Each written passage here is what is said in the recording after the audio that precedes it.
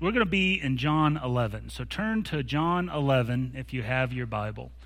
And I've been preaching on our urgent mission, the mission Jesus gave us as individuals, as the church. And today will be our last sermon in this series. This will be the 8th one that we've talked about. And the whole purpose of this is to help us understand. We know we're supposed to go and share the gospel. If you've been a Christian at any time at all, we know we're supposed to do that. And I don't want to charge you up and have you do that out of guilt. Try to lay a guilt trip on you and say, if you want to be a good Christian, you got to do this or whatever.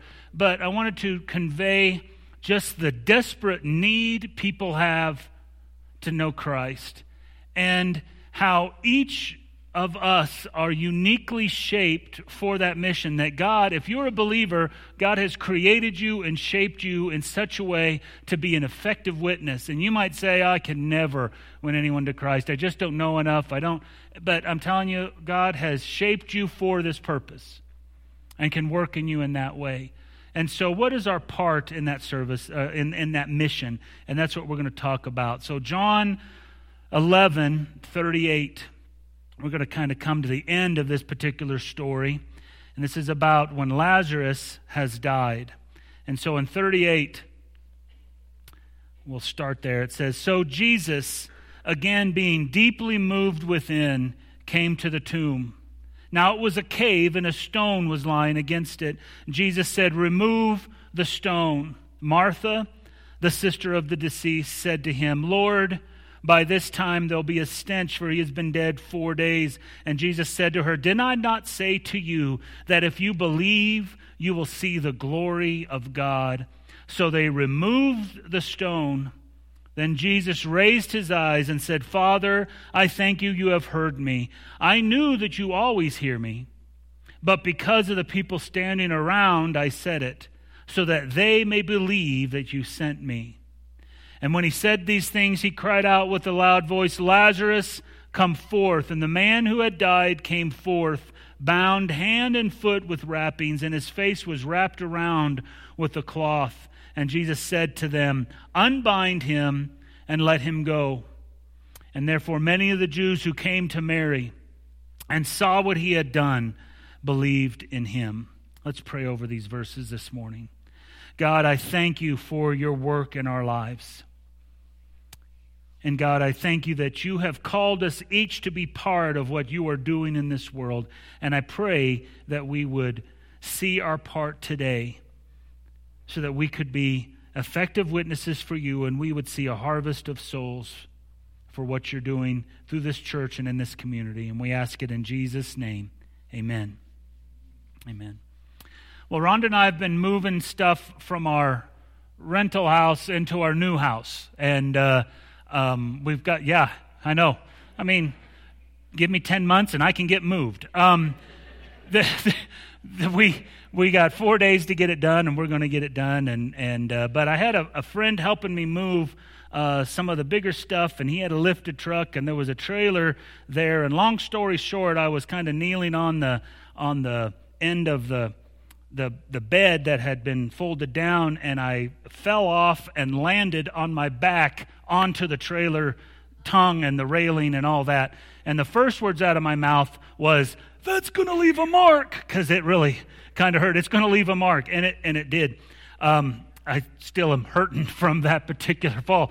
But I did something to my two fingers here. I still can't get my wedding ring on. My knuckle is bigger than it was before I fell. I immediately took it off because I knew I hurt my hand, and I didn't want him to cut it off, and I can't get it back on. So that's why I don't have my wedding ring on. But my little pinky, it won't bend all the way. And it hurts, when you bump your pinky, when it's hurt like that. Everything hurt. You're like, ow, everything stops. If you hurt your little toe, you hit your little toe, and everything hurts. And that's the way it is. Every part of your body needs to be working to be in good health. And that's the same as the body of Christ. It's the same as the local church, that every person in the body is critical for the mission. We all have a part to play, and we're all critical in that mission. Just like it is better for me to have a little finger than to not, that's the way it is with the body of Christ. Even the parts that we think about littlest or we maybe forget about at all play crucial parts. Your eyelash is a tiny little piece of your body, but it keeps out dust and it particles from coming into the eye. It's got this warning trigger that if something gets too close, it just by reflex closes because your eyelash is really important. The uvula, little hangy down thing in the back of your throat, it does something. It's there for a purpose. When you go to swallow, it covers up your nasal cavity so food doesn't go upwards into your nose, and that's a good thing. And in fact, they say that animals don't have that, is what I understand, or at least what it produces, and that might be one of the reasons why we can talk and they can't, other than God determined that was going to be the case. But the little uvula, the little hanging down thing, it's important. Even the appendix, people say, the only thing appendix is good for is for the doctors to make a boat payment, but it does. There's recent research that says that good bacteria hangs out in the appendix, and so when you have intestinal sickness, some of the good bacteria goes to that. I haven't done much reading on that research, but they're saying there is a purpose for that. And my point is, just like all these little body parts we may not be thinking about, or that we think are pretty useless or we could live without, they're important to the body. And each one of us, each and every one of us in the body has a part to play in the mission of God. Every one of us has a way that we can minister to reach people that no one else can. And that's what we're going to see today. And you might think, I cannot participate in this mission or whatever, the urgent mission to make disciples of all nations, to see the world and say, this is what God has called us to. And someone's got the world upside down here, I just noticed. Anyway, the whole, that is our mission. Every one of us, individually, as a body, is to make disciples of all nations. And you might say, I can't participate in that. I'm just an eyelash, or I'm just the hanging down thing in the back of the throat. But God has made you to play a part in his mission. And so in the story today, we're going to read about Jesus loses a dear friend who is sick. He's close to death, and then he passes. And Jesus has something he wants everyone to see. And so we're going to read about Lazarus and with an eye toward our part in the miracle of salvation. So we're going to back up in our story just a little bit and see that Jesus understands what's at stake here. And he wants to show his disciples that, first of all, Jesus raises people from the dead. That is what Jesus does. That is his mission, to find lost people and raise them up. Look in chapter 11, verse 11 through 15. That wasn't in our beginning passage, but this is what he says. This he said, and after he said to them, our friend Lazarus has fallen asleep, but I go that I may waken him out of his sleep. His disciples said to him, Lord, if he's fallen asleep, he'll recover. They just figured that he had gone to sleep, he was sick, and that he's going to be okay. Now, Jesus had spoken of his death, but they thought he was speaking of literal sleep. So Jesus said to them plainly, Lazarus is dead. And I'm glad for your sakes that I was not there, so that you may believe. But let us go to him. See, the amazing thing about our mission is that Jesus performs miracles in people's life, and that miracle is that he takes them who are spiritually dead and he gives them life. And it is nothing short of that. Every time we see somebody who has given their life to Christ, it is Jesus has raised them up from the dead. And it is a powerful thing. That's what he does. He raises people from the dead, and he calls us to participate in that mission. Listen to what he said in John 5 earlier in this book. He says, "For just as the Father raises the dead and gives them life, even so the Son also gives life to whom he wishes." Jesus gives people life, and whoever he wishes are those who have trust in him. Whoever believes in him shall not perish, but have everlasting life, he says. He gives life.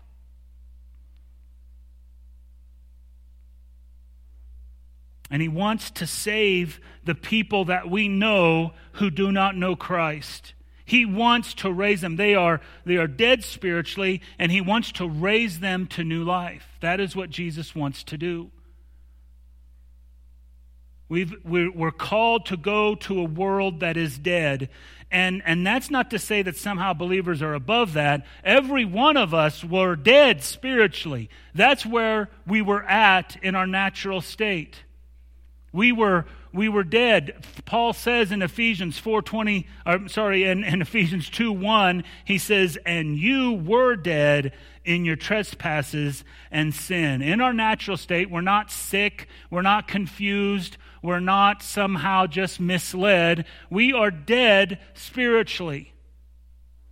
There is nothing alive in us. We have this part of us who is our internal being, but the part of us that Jesus brings to life is dead. And the people we know without Christ, that is their natural state. And then it says in Ephesians 2:4-5, "But God, being rich in mercy, because of his great love which he loves us, even when we were dead in our transgression," listen, "made us alive together with Christ. By grace you have been saved." It is by God's grace, his gift to us, that he comes in and he gives us life and brings us to life. That is what Jesus does. It's God's grace that saves us. The Father has given us a gift in his Son, and he gives us salvation if we would receive it. Now, Paul lays out this path to salvation. That is, how does someone go from death to life? And he does it in the book of Romans. Many people call this the Roman road to salvation. You might want to write these verses down. It just takes several verses in Romans that are very easily memorable. You can memorize them really easy, and then you might have some verses to share with people. But we begin with the bad news of sin. Romans 3:23 says, "All have sinned and fall short of the glory of God." How many have sinned? All, everyone. We have. Everyone you meet out there, they have sinned. Even those who say they have no sin, 1 John says they're a liar. They have sinned. Everyone is born into sin, and they fall short of God's glory. That is the bad news. Because later he says in Romans 6:23, "The wages of sin is death." That is, because we sin, and all have sinned, what we earn from that is death. That's why we are dead spiritually, because we sin. But it says, the free gift of God is eternal life in Christ Jesus our Lord. You earn death, but God gives you a gift. And a gift isn't something you earn. It's not something you deserve. It is something God says, "Here, I want you to have this." Because we couldn't earn it. We couldn't deserve it. And so he gives us this salvation. So how do we get rid of our sin? Romans 5:8 says this, "God demonstrates his own love for us in that while we were yet sinners, Christ died for us." Christ died in our place. He took all our sins. We all sin and fall short of the glory of God, and he took all of them. Every thought, action, and word that we have said that were wrong, that would be considered sin, he's taken all of that and he's placed it on Christ. And the trade-off is that he gave us righteousness. He took our sin and gave us righteousness. These two verses are not necessarily part of the Roman road, but 1 Peter 2:24 says this, He himself bore our sins in his body on the cross. He was perfect. He had no sin, but every sin that I have done, have ever done, and will ever do, all of that was wrapped up upon Christ on the cross. In addition to that, every sin that you have done and will do, and every sin that every person has ever done and will do, was taken to the cross and placed upon Christ. As Scripture says, he became sin, and he was nailed to the cross, and sin was put to death so that we wouldn't have to bear it anymore. It says that he bore our sins on his body on the cross so that we might die to sin and live to righteousness, for by his wounds you were healed. That's not talking about physical healness. That's simply saying we are healed spiritually. We are raised from the dead. There's not a better healing than that. In 2 Corinthians 5:21 it says this, He made him who knew no sin to be sin on our behalf. He took on all our sin, and it says, so that we might become the righteousness of God in him. That's the trade. He took our sin, and we get all of Christ's righteousness. That is the trade. That's a good deal, right? We come out of this when when the Father looks down on us, he doesn't see our sin that we committed in the past. He doesn't see our sin that we're going to do in the future. He looks down and he sees the righteousness of Christ on us. That is good news. And we receive that when we believe in Christ. And Romans 10:9-10 says this, if you confess with your mouth Jesus is Lord, that is, you say the same thing that Jesus says about being Lord, that he is king of your life, that what he says goes. It doesn't mean that you say, yeah, I believe there was a guy named Jesus. That's not belief. Belief is saying, I am done ruling my life. I'm laying it down and letting him rule. That is, confess with your mouth Jesus is Lord, and you believe in your heart God raised him from the dead. It says you will be saved. For with the heart a person believes, resulting in righteousness, and with the mouth he confesses, resulting in salvation. When you believe in your heart that Jesus Christ died for my sins and was buried and laid there and then rose from the grave and now is ascended into heaven, never to die again and ruling in heaven, and that I surrendered my life to him and give him the reins of my life and let him control my life. If you believe in your heart, or if you could confess with your mouth Jesus is Lord, believe in your heart God raised him from the dead, you will be saved, is what it says. We get new life. And Romans 8:10 says, if Christ is in you, though the body is dead because of sin, yet the spirit is alive because of righteousness. Jesus brings new life to those who believe. That is the miracle of salvation. It is the dead coming to life. And so when we read Romans 10:13, whoever will call on the name of the Lord will be saved. That's the deal. We go out and say, you need to call on the name of the Lord because you'll be saved. But if we look at the verses following that verse, whoever calls upon the name of the Lord will be saved, it's on the front of your bulletin.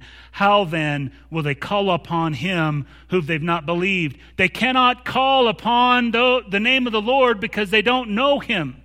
How will they call how will they call on him they've not believed? And how will they believe in him who they've not heard? And how will they hear without a preacher? And that doesn't mean what I'm doing here, this kind of preacher, but until somebody tells them about Jesus, how will they hear? Because they will not believe if they haven't heard, and they cannot hear unless somebody tells them.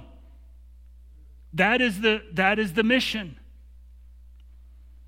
How will they preach unless they are sent?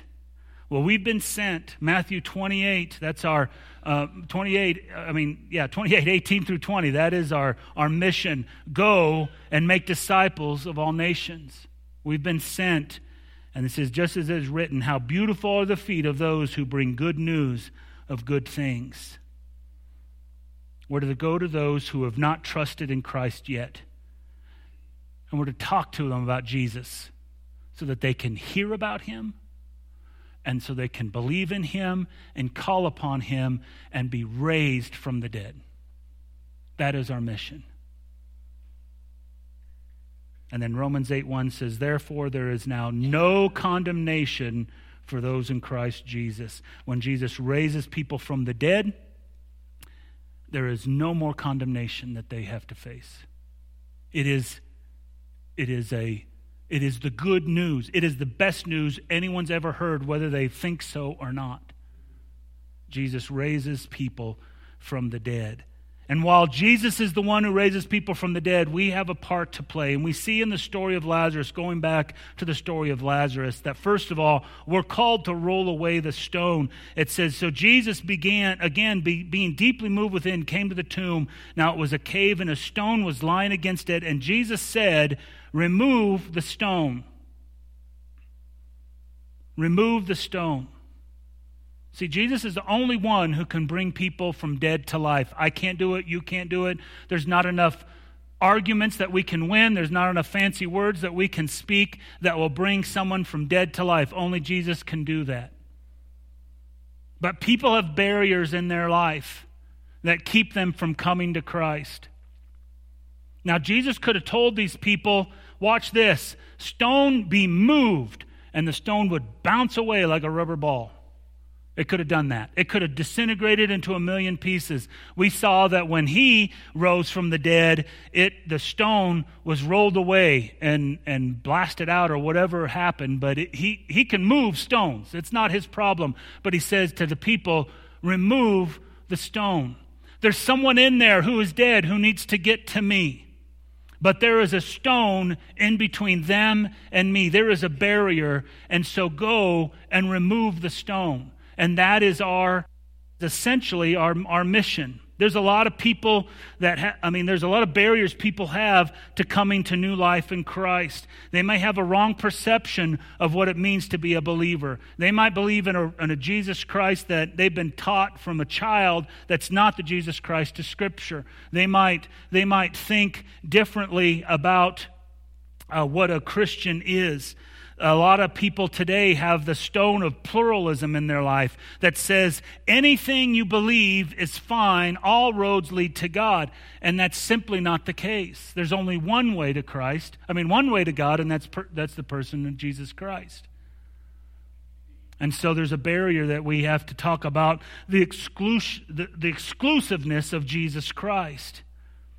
One of the most effective ways to remove stones from people's lives so that they can have access to God, so to speak. They got access, but there's these things that prevent them. But one of the ways is building a relationship with them over time, and they see you living as a believer. And they see how you respond to different issues.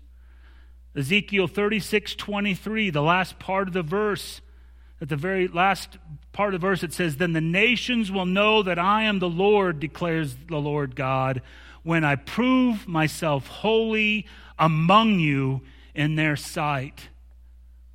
They're going to know that he is the Lord God when they see him holy in our life, that he is set apart. I remember in a previous church sitting with a young single mother, and she was the daughter of one of the church members, and we had sat many times trying to talk about the gospel. She wanted to receive Christ, but she had lots of questions, so I did my best to answer them. And one of the things she told me is, she said, I want to understand the Trinity before I come to Christ. I thought, well, I can't do that. I told her, look, when you begin to describe the very essence of God, you cannot fully explain it, first of all. But second of all, that's not the issue at hand. If I was able to give this eloquent, excellent explanation of the Trinity, she'd find another barrier. The issue was she was afraid to turn over her life to Christ. If I turn my life over to Christ, then I got to follow him. What change might happen? How might I be different? Will my friends still like me? What do I have to give up? I saw the stone that she needed rolled away was not the right answers to a question. It wasn't how much knowledge she could get before she trusted Christ. She just needed to turn her life over and step out in faith and deal with her fear. And I would submit that's probably most of the barriers people have. That they'll say, well, I grew up in a church, and then they'll, whatever happened. Or my parents were this, or I had a believer say this to me one time, and they say, so I will never come to Christ for that. But at the essence of really what the barrier is I don't want to surrender my life to Christ. I'm afraid of what might happen. So we live in relationship with them, and we care for them, and we show Christ to them so that He proved holy among us, and they see that and they say, I'm going to believe in the Lord they believe, because it makes a difference in their life. For most people, the stone that needs rolling is simply an issue of faith. So who's the person in your life that God has asked you to help move that stone away? Is Christ asking you to be involved in someone's life to help remove the barriers so that they could respond to Christ, so that barrier isn't there anymore? If he's working in your life and He's working in their life, and He is, then He's going to bring you guys together so that those barriers can be removed and eventually a decision can be made. Jesus raises people from the dead, and we have a part to play. We're called to roll away the stone, but we're also called to unbind them and set them free. Look at the last part of this passage, 43 through 45. When He'd said these things, He cried out with a loud voice, Lazarus, come forth. And the man who had died came forth, bound hand and foot with wrappings. Picture something like a mummy, because that's what they did. They would mummify the person, and his face was wrapped around with a cloth. And Jesus says, unbind him and let him go. And therefore many of the Jews who came to Mary and saw what He had done believed in Him. Stone was rolled away, and he prayed for their benefit. He says, I know, God, you hear me, but I want them to hear me pray to you so that they will know and believe. And He calls out, Lazarus, come forth. And talk about, Halloween times, a mummy starts hopping out of this tomb. He had been dead a long time, and He brought him to life. And God is calling the lost and the dying of this world to life. He is calling the world to salvation. And He's not just calling them salvation so that they'll miss hell. That is not the point of salvation. He comes to give them life right here, right now. John 10:10 says that a thief comes only to kill and to steal and destroy. I came that they may have life and have it abundantly. It's a life free from guilt and shame, and a life free from death. It's a life that is free. And He's calling people to have abundant life right now, not in eternity, but right now, that they can have the life that we can experience, that we know all my sins are forgiven before I've committed them. They are nailed to the cross and gone.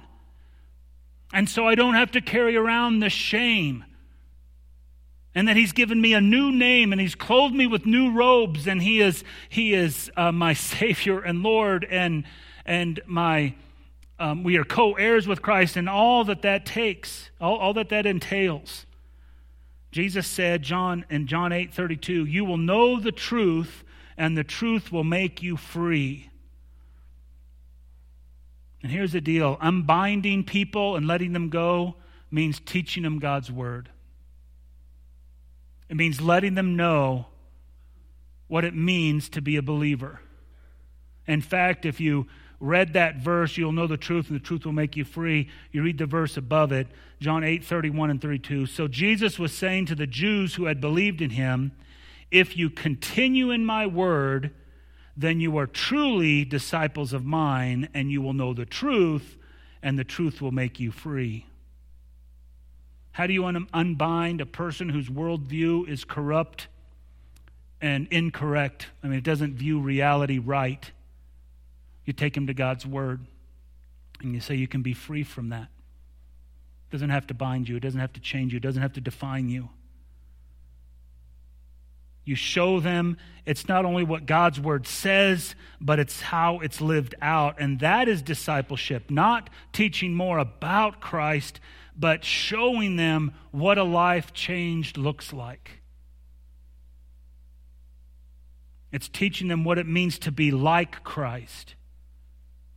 That might be a structured study, and that's a good thing. It might mean a process of time living with this person and helping them through difficult times so that they mature in Christ.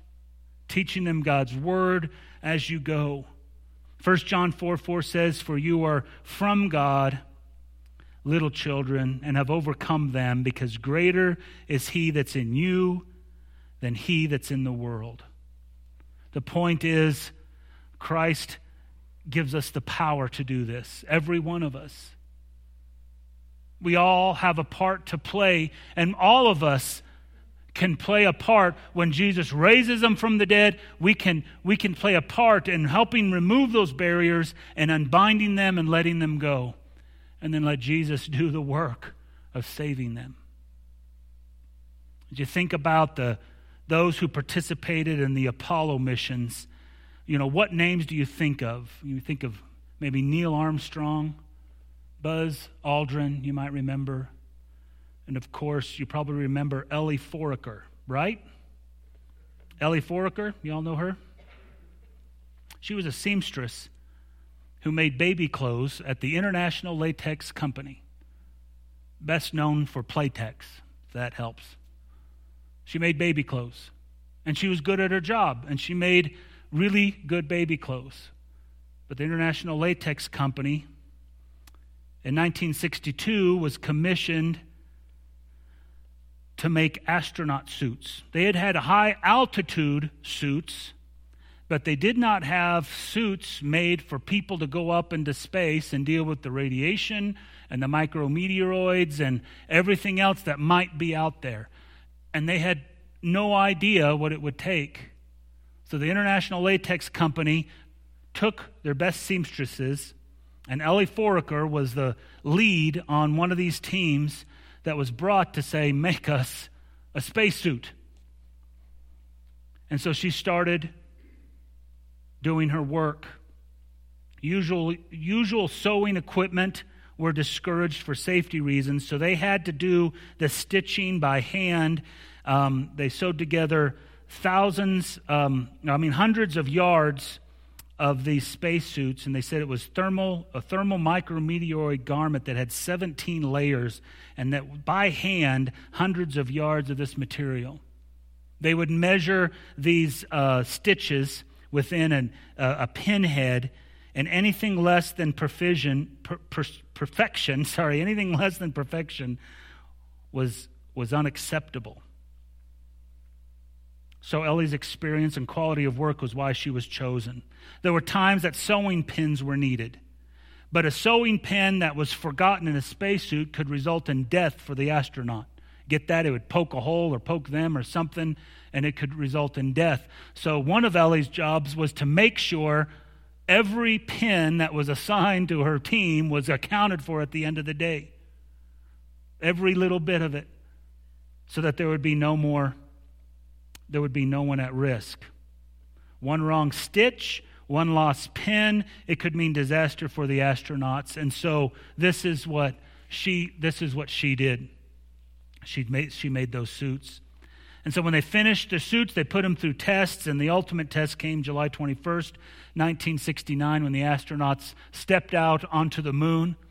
And the world celebrated, except this team of seamstresses and Ellie's team saying, I hope they live, right? I mean, this is everything that they've done, hoping that these astronauts could survive, that they wouldn't pop a stitch or somehow die. And of course, it went well.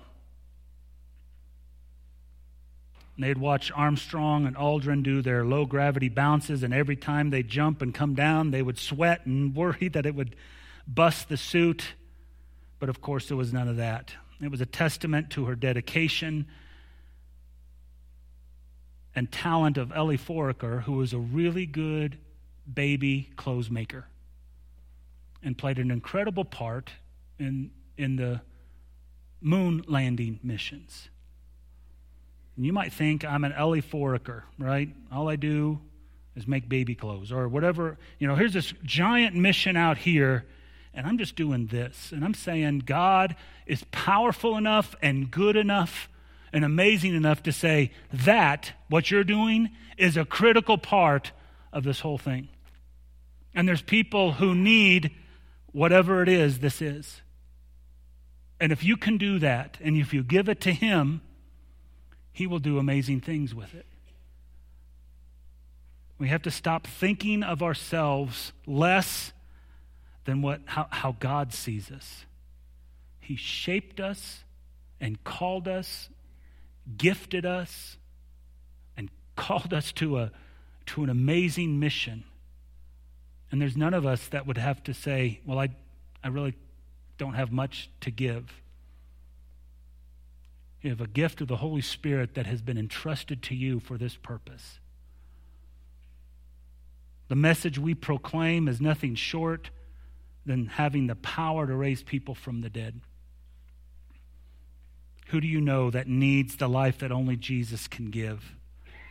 And the relationship we build with people will help remove those barriers. Who do you know that needs those stones removed so that they can see Jesus clearly and accept them? And who do you know that needs to be unbound and set free? That maybe they've come to Christ and they're a new believer, but they need someone to walk with them in this life. And you say, I've been where they're at. I can walk with them. And I don't know the Bible maybe all that great, but we can learn together. I know what it means to be a Christian man, Christian woman, and I can help them. How is God calling you to respond? I'm going to have you bow your heads and think. Our mission is critical. Our mission is important. God has called us on it, and every one of us can play a part. He has gifted us and called us and shaped us and wants us to participate. How is God calling you to respond? And maybe today that's your decision. You're just saying, all I've got is this little thing. I'm just a seamstress making baby clothes, but I'll use it however you need it. Maybe you just give that to God. Maybe there is someone God's been laying on your heart and you're saying, okay, I will do whatever it takes to help remove that stone, to talk about the barriers and help remove those from this person. Maybe there's someone you know that needs to be discipled, and you need to partner up with them and grow in the faith so that they can be unbound and set free, so that they can be let loose in God's kingdom. How is God calling you to respond? God, I thank you. And we are humbled that you call us to be involved in your mission. God, we cannot raise people from the dead, but I thank you that you ask us to participate in it. And we get excited when we see life coming from death. And so I just pray, God, that you would help us participate in that. That we would see us how you see us. As special vessels, filled with the Holy Spirit, gifted and called and shaped to be who you want us to be, to reach those who need Christ. God, if there's a decision that needs to be made, I pray that we would do that before we leave. And I ask this in Jesus' name. Amen.